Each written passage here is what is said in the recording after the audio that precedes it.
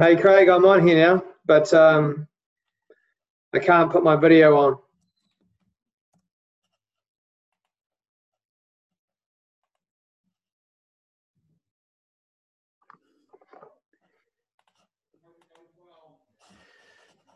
Craig. Yeah, morning, Jason. Okay, mate. Hey, I can't start my video, just so you know. Oh, okay, thank you. I'll fix that. Yeah. G'day, everybody. Thank you very much for joining us on our first CxObytes. As you can see, we're having just one slight technical difficulty. We'll sort that out. We'll give Jason, make him a host, and he can then turn his video on. There you go. There you go. Look at that. My way. Right. Thanks very much for joining us this morning, Jason. No worries. All right, well, let's get started. Welcome, everybody. This is the first time we've run one of these, so we'll see how we go. I'm Craig Young. If you haven't met me, I'm the CEO of TUANZ Tech Users Association, if you haven't caught up with that. And this is part of our FLINT program, Our Future Leaders. I'm going to talk a bit more about that at the end, but over the last few years, we've held a few of these meetings, the CXOs, where you'll be able to sit down and around about a table of 8 and meet with certain senior leaders for about 20-25 minutes. We also had our coffee with C-suite events, and they went off really well. But unfortunately, obviously, in these days of, let's call it physical isolation, we can't do that. So we decided to do the next best thing and start a weekly video cast, something we should have been doing pretty much, for a while ago, given that we're a technology association. But we can talk about that a little bit more at the back. So each week, we're going to just spend 25 minutes or so talking to a senior leader, someone that people know and would like to hear from. And this week, we've got Jason. Kia ora, Jason. Kia ora. I'm going to ask you, I think I've got a few questions. I think I sent them through to you, but we'll take it as we come. And let people know, just before we do kick on, there is a poll. If you're new to Zoom webinars, there's a poll button at the bottom. You can answer a poll. It's a very simple one. It just simply says, have you been more productive this week working at home than you have working in the office? And you can do it anonymously, so Jason won't know that you work for Vodafone. And there is a Q&A button. You can ask questions. Right. Before we start, I thought we'd just do what we've been doing each time we've started these meetings, just talk about our home setup. So you look like you're in a study or something, Jason. I'm in my son's bedroom, actually. I've kind of taken over, which he's slightly annoyed about, although he's 9 years old, so he gets the treat to, when I'm working late at night, he gets to sleep in my bed and I get to sleep in his bed. But I've got my tech set up. I've got my laptop. I've actually got a Cisco WebEx, which I don't know if you can. A Cisco WebEx here, as well. So I use that quite a lot throughout the day. I've got my headset here for my laptop if I need it.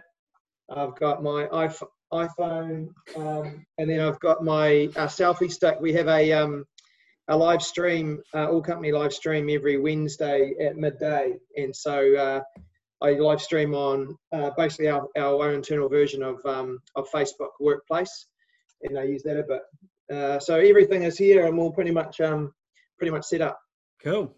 Well, you can see I've got my noise-cancelling headphones. They're one of the most important things that I have around this house. We've got 6 adults. Unfortunately, 2 of them got stuck in New Zealand. They're from the UK, and so oh, wow. Their flights were cancelled through Singapore. So they are flying out tomorrow through LA. So, and the good thing about it, those of you that have flown through LA before, particularly on Air New Zealand, and have had to deal with the hour-and-a-half queues, because of COVID-19, they've relaxed that, and you don't have to go through customs and security. So you'll be airside. Oh, wow. Yeah. That's quite cool. Yes. I quite like mine as well. I feel like I'm air traffic controller. Yeah. I like the look. I don't use it often. All righty. Yeah, I did a rush. I did a run into the office and I bought my big screen home, and I think I bought the last webcam that was available in Auckland. Well, let's ask you a few questions. So first, I've known you for a while. I think we first knew you at Spark, but just give us a little bit of a background about how you ended up where you are now. I'm a proud Southlander, Craig. Mum had me when she was 17, so she's a very young grandmother still. She works at the Alliance Freezing Works, and her partner is a TY crane driver. So I know Southland is home for me, although I live in Auckland. So I'm married to an Aucklander. We've got 3 children, 2 boys and a girl, 12, 9, and 6. Because I had a solo mum at quite a young age, I grew up quite quickly, and I had to have a pretty strong work ethic. So right from high school, I had a couple of jobs, packing shelves at Pick and Save at 6 a.m. before school, and then kind of pushing a broom around in the afternoon at a car painter's. And it's interesting, when I was, every role I've pretty much got from Invercargill has been through people I've known, through the networks that I've had, whether I got a job at Trust Bank Southland because of my rugby coach, and then that just happened. So throughout my career opportunities have come through connections versus maybe applying for roles. I got an interest in technology really early. So when I was saving money at the car painters and Pick and Save, one of my first purchases was a Commodore 64. So, I remember those.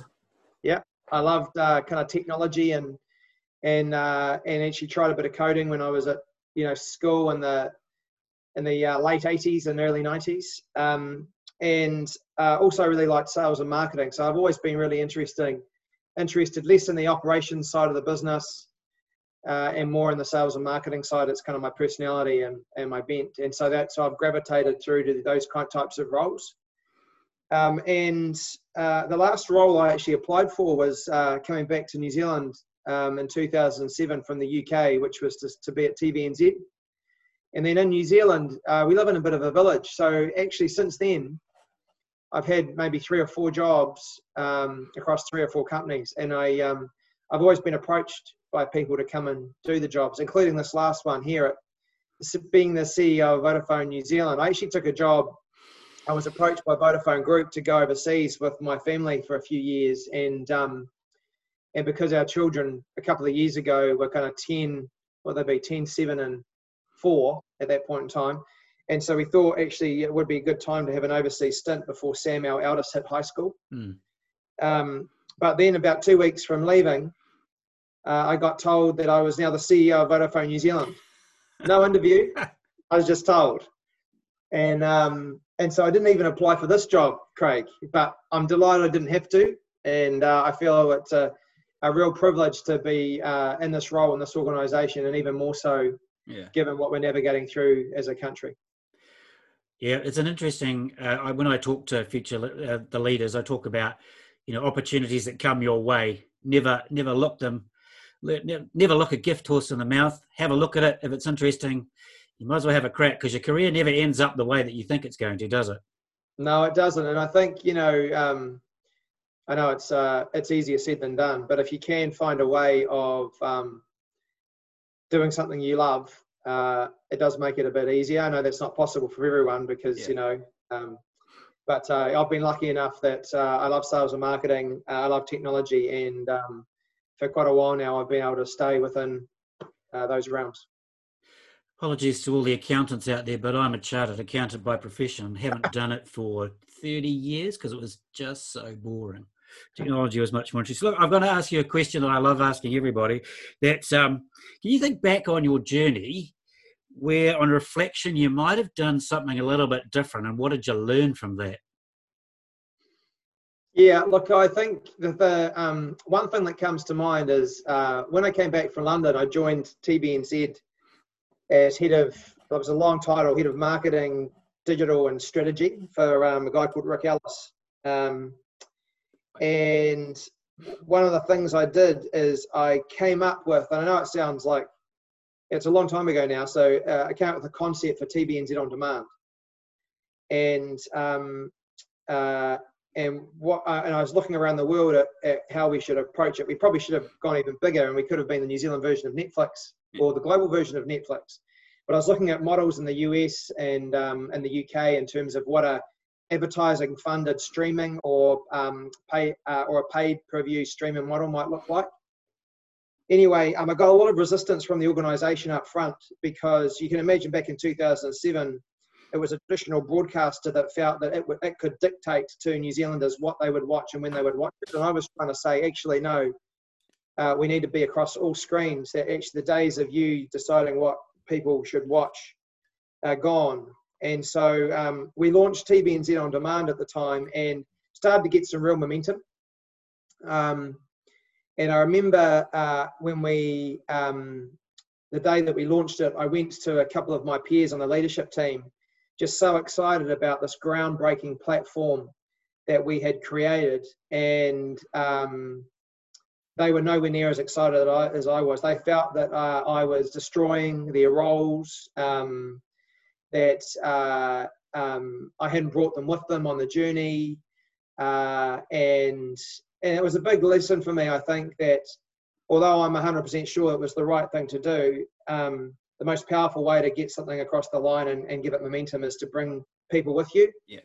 And I didn't engage probably often and frequently enough, especially on what this will mean for you and how this will turn up as a positive thing, where more people will be watching your content, not less. How it'll be additive to a traditional television broadcast programming schedule, not at the expense of. And if I had done that a little bit better, then I think we would have been even more powerful. And so it was a big lesson for me, because I was quite shocked at the time with the reaction I got from some of my peers. I felt they would be as happy as I was. And since then, I've tried really hard to be a bit more collaborative and bring teams and organisations with me when I'm trying to do something bold. I think it's a really good answer. Certainly in my career, I think I found that sort of, taking people along with you on the journey and preparing them for something is incredibly important. Sometime I'll tell you a story that I really don't want to tell anybody else. Hey, look, there is a question in the Q&A, which is really where we're going to go next anyway. And that's around, this is an unprecedented time, the COVID-19. I mean, normally you and I wouldn't be talking to each other from, well, you're in your son's bedroom. I'm in my study and I've got a virtual background because then you can't see the mess. And also, we're doing the branding stuff. So look, in the middle of this pandemic, whatever you want to call it, we're 1 week down.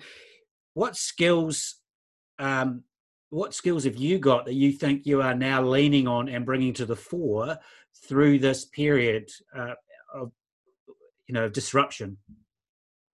Yeah, so Vodafone's a few more weeks into it than most of the country for two reasons. One, we provide an essential service, and so we had the ability to tap into the Vodafone global network and see what was happening in Italy, Germany, UK, Spain.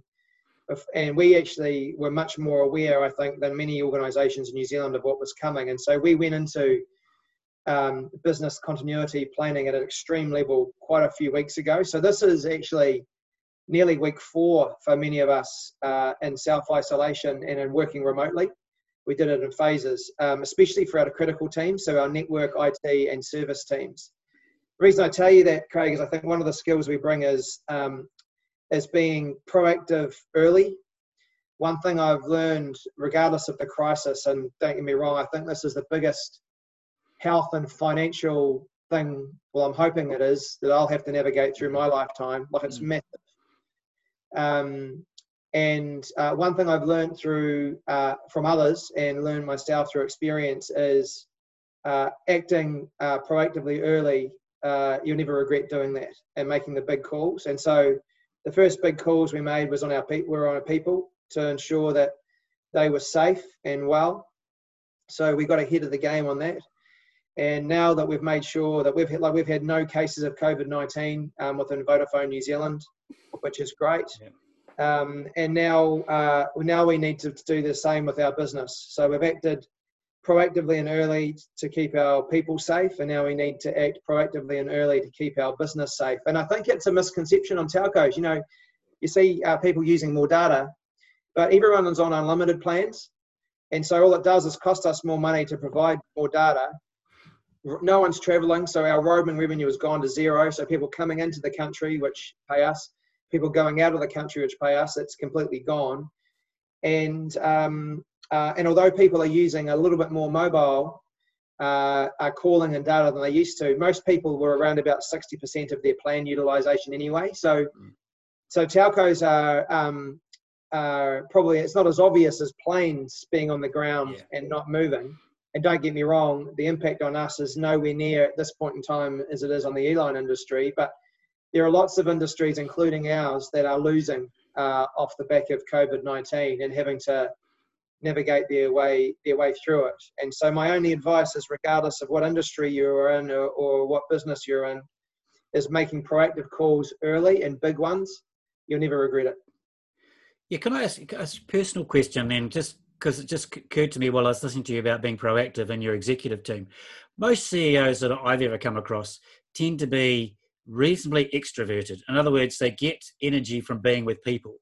And the life of a CEO or a senior exec is a lot of meetings and talking to a lot of people. How are you finding, these couple of weeks in, as an individual, as a person rather than the CEO of Vodafone, that you're coping with the social isolation from your peers and other execs? Yeah, I don't know. My wife would tell you I'm a bit of a weirdo in that thing, because I come across as I'm an extrovert. But as I mentioned before, 17-year-old solo mum, only child who had to go to work to support us. So actually, I'm very comfortable spending time by myself as well. So I'm lucky that I'd go to the movies by myself. I'm actually okay. I can kind of transition between both. But I think not necessarily whether you're introverted or extroverted.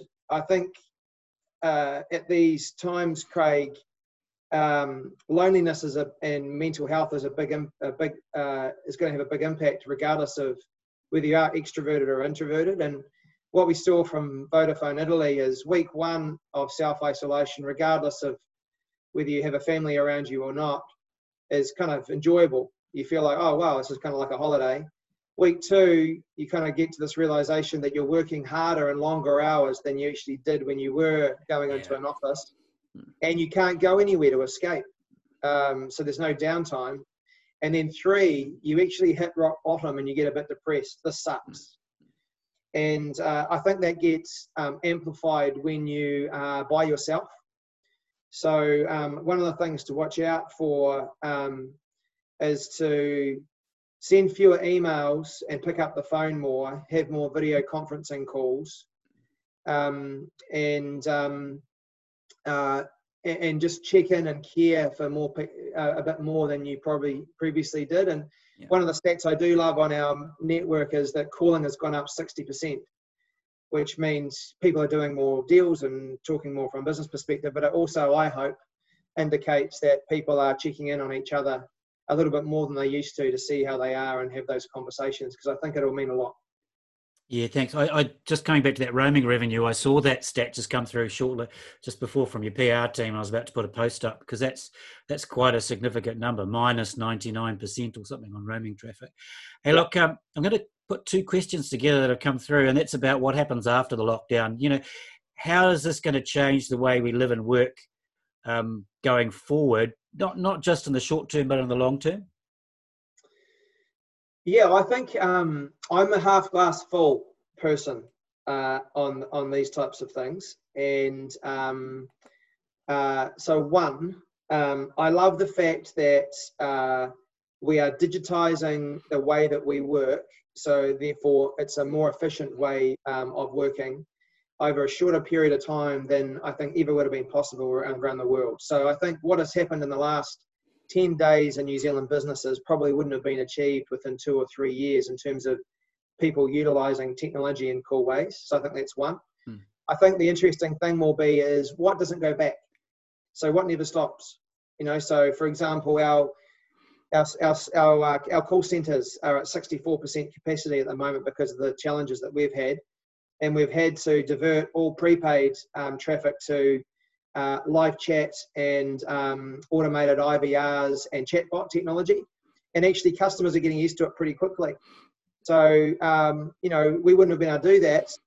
People are using technology to solve queries or to do top-ups that they would have had to talk to someone before. So I think that's one example. Yeah. Two, I think people will appreciate human connectivity more than they ever have.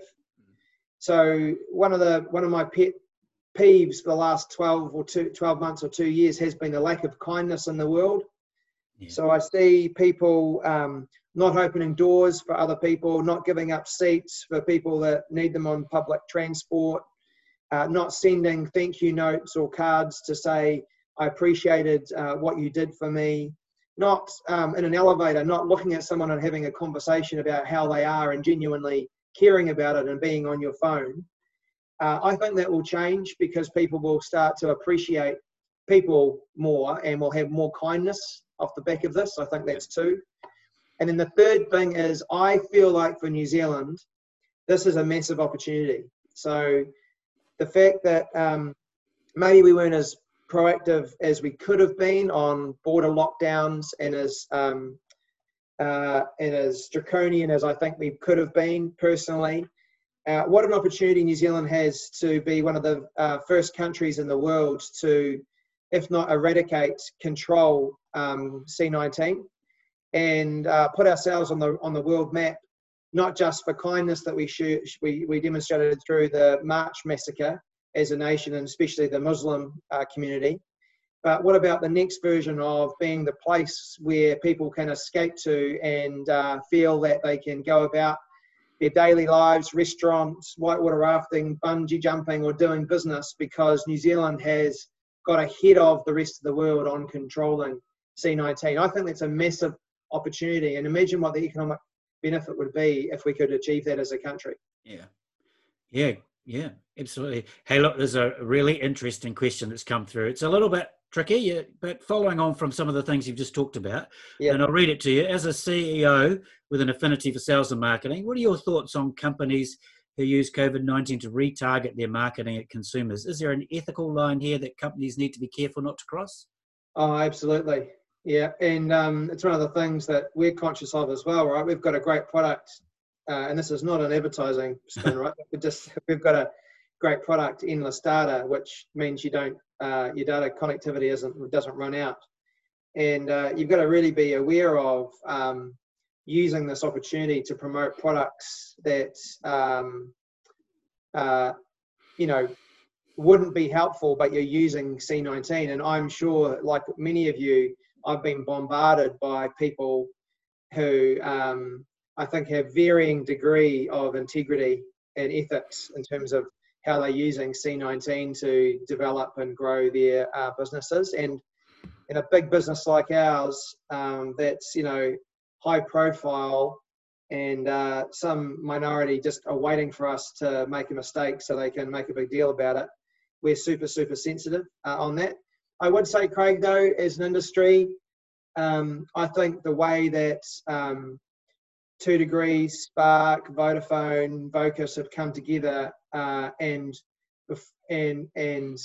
taken steps without any government backing to ensure New Zealanders' connectivity will remain over a pretty uncertain period of time has been pretty good. We haven't had any underwriting by the government like the banks have. I don't see energy companies coming out and offering unlimited energy. I don't see supermarkets coming out and saying free fruit because kids are at home more. So, and not that they should, that's their own decision, but I think that telcos have done a pretty good job within our means to help. But yeah, I don't think this is the time for organisations to be using C19 as an opportunity to grow their business. I think it should be, how do I help others who have been impacted the most first?